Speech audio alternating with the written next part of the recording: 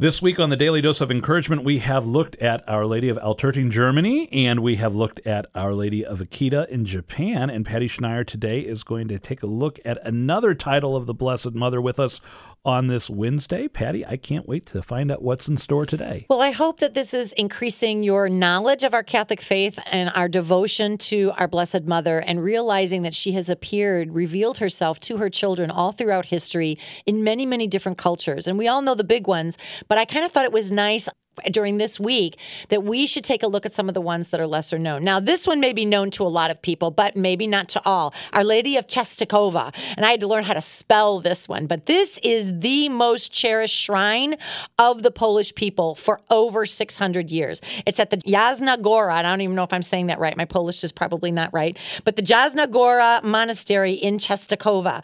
And it's been home to the revered icon, another Black Madonna image, since it was brought there in the 1300s. But the history of this icon goes back to St. Luke. It is believed that he actually painted it during Mary's lifetime. And then it was brought to the Polish people all throughout history, many different battles and all that. But it ended up in Poland. Now, the interesting thing about this image for me is that the image isn't without its scars. This is an image that has scars from countless invaders who have tried to destroy her and destroy Poland. In destroying Poland, they always wanted to get the image and try to destroy it.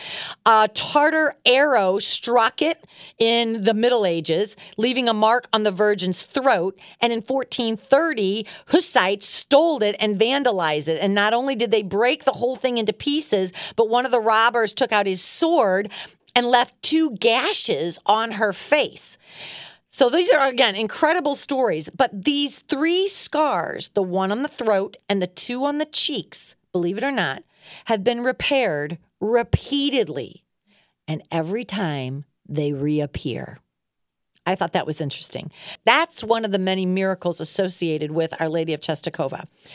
In the atheistic years after World War II, when the Soviets were enforcing communism of Poland, the government could not stop pilgrimages to Our Lady of Częstochowa. Every year, from the celebration of the Assumption to August 26th, the feast of Our Lady of Częstochowa, millions of Poles make pilgrimages by foot to venerate this image that they believe has protected and preserved their people and their culture.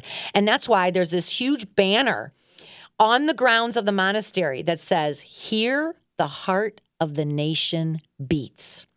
Now, one final fact that I found very, very interesting. In recent years, Our Lady of Częstochowa has been chosen as the fitting patroness for post-abortive women. Why? Because the scars on Mary's face are similar to the wounds of abortion. And though the wounds are a part of her story, they can be healed through time, okay? They can be healed, those wounds. So what does Our Lady of Częstochowa have to do with us today? Well, we all have scars. We all have scars.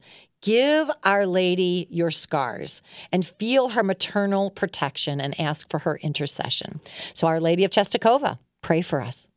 Another beautiful title of the Blessed Mother and another beautiful image for us to contemplate today. I think we all could go online and find images of the Blessed Mother under these titles to meditate upon sometime today or this month of May as we devote our attention to the Blessed Mother.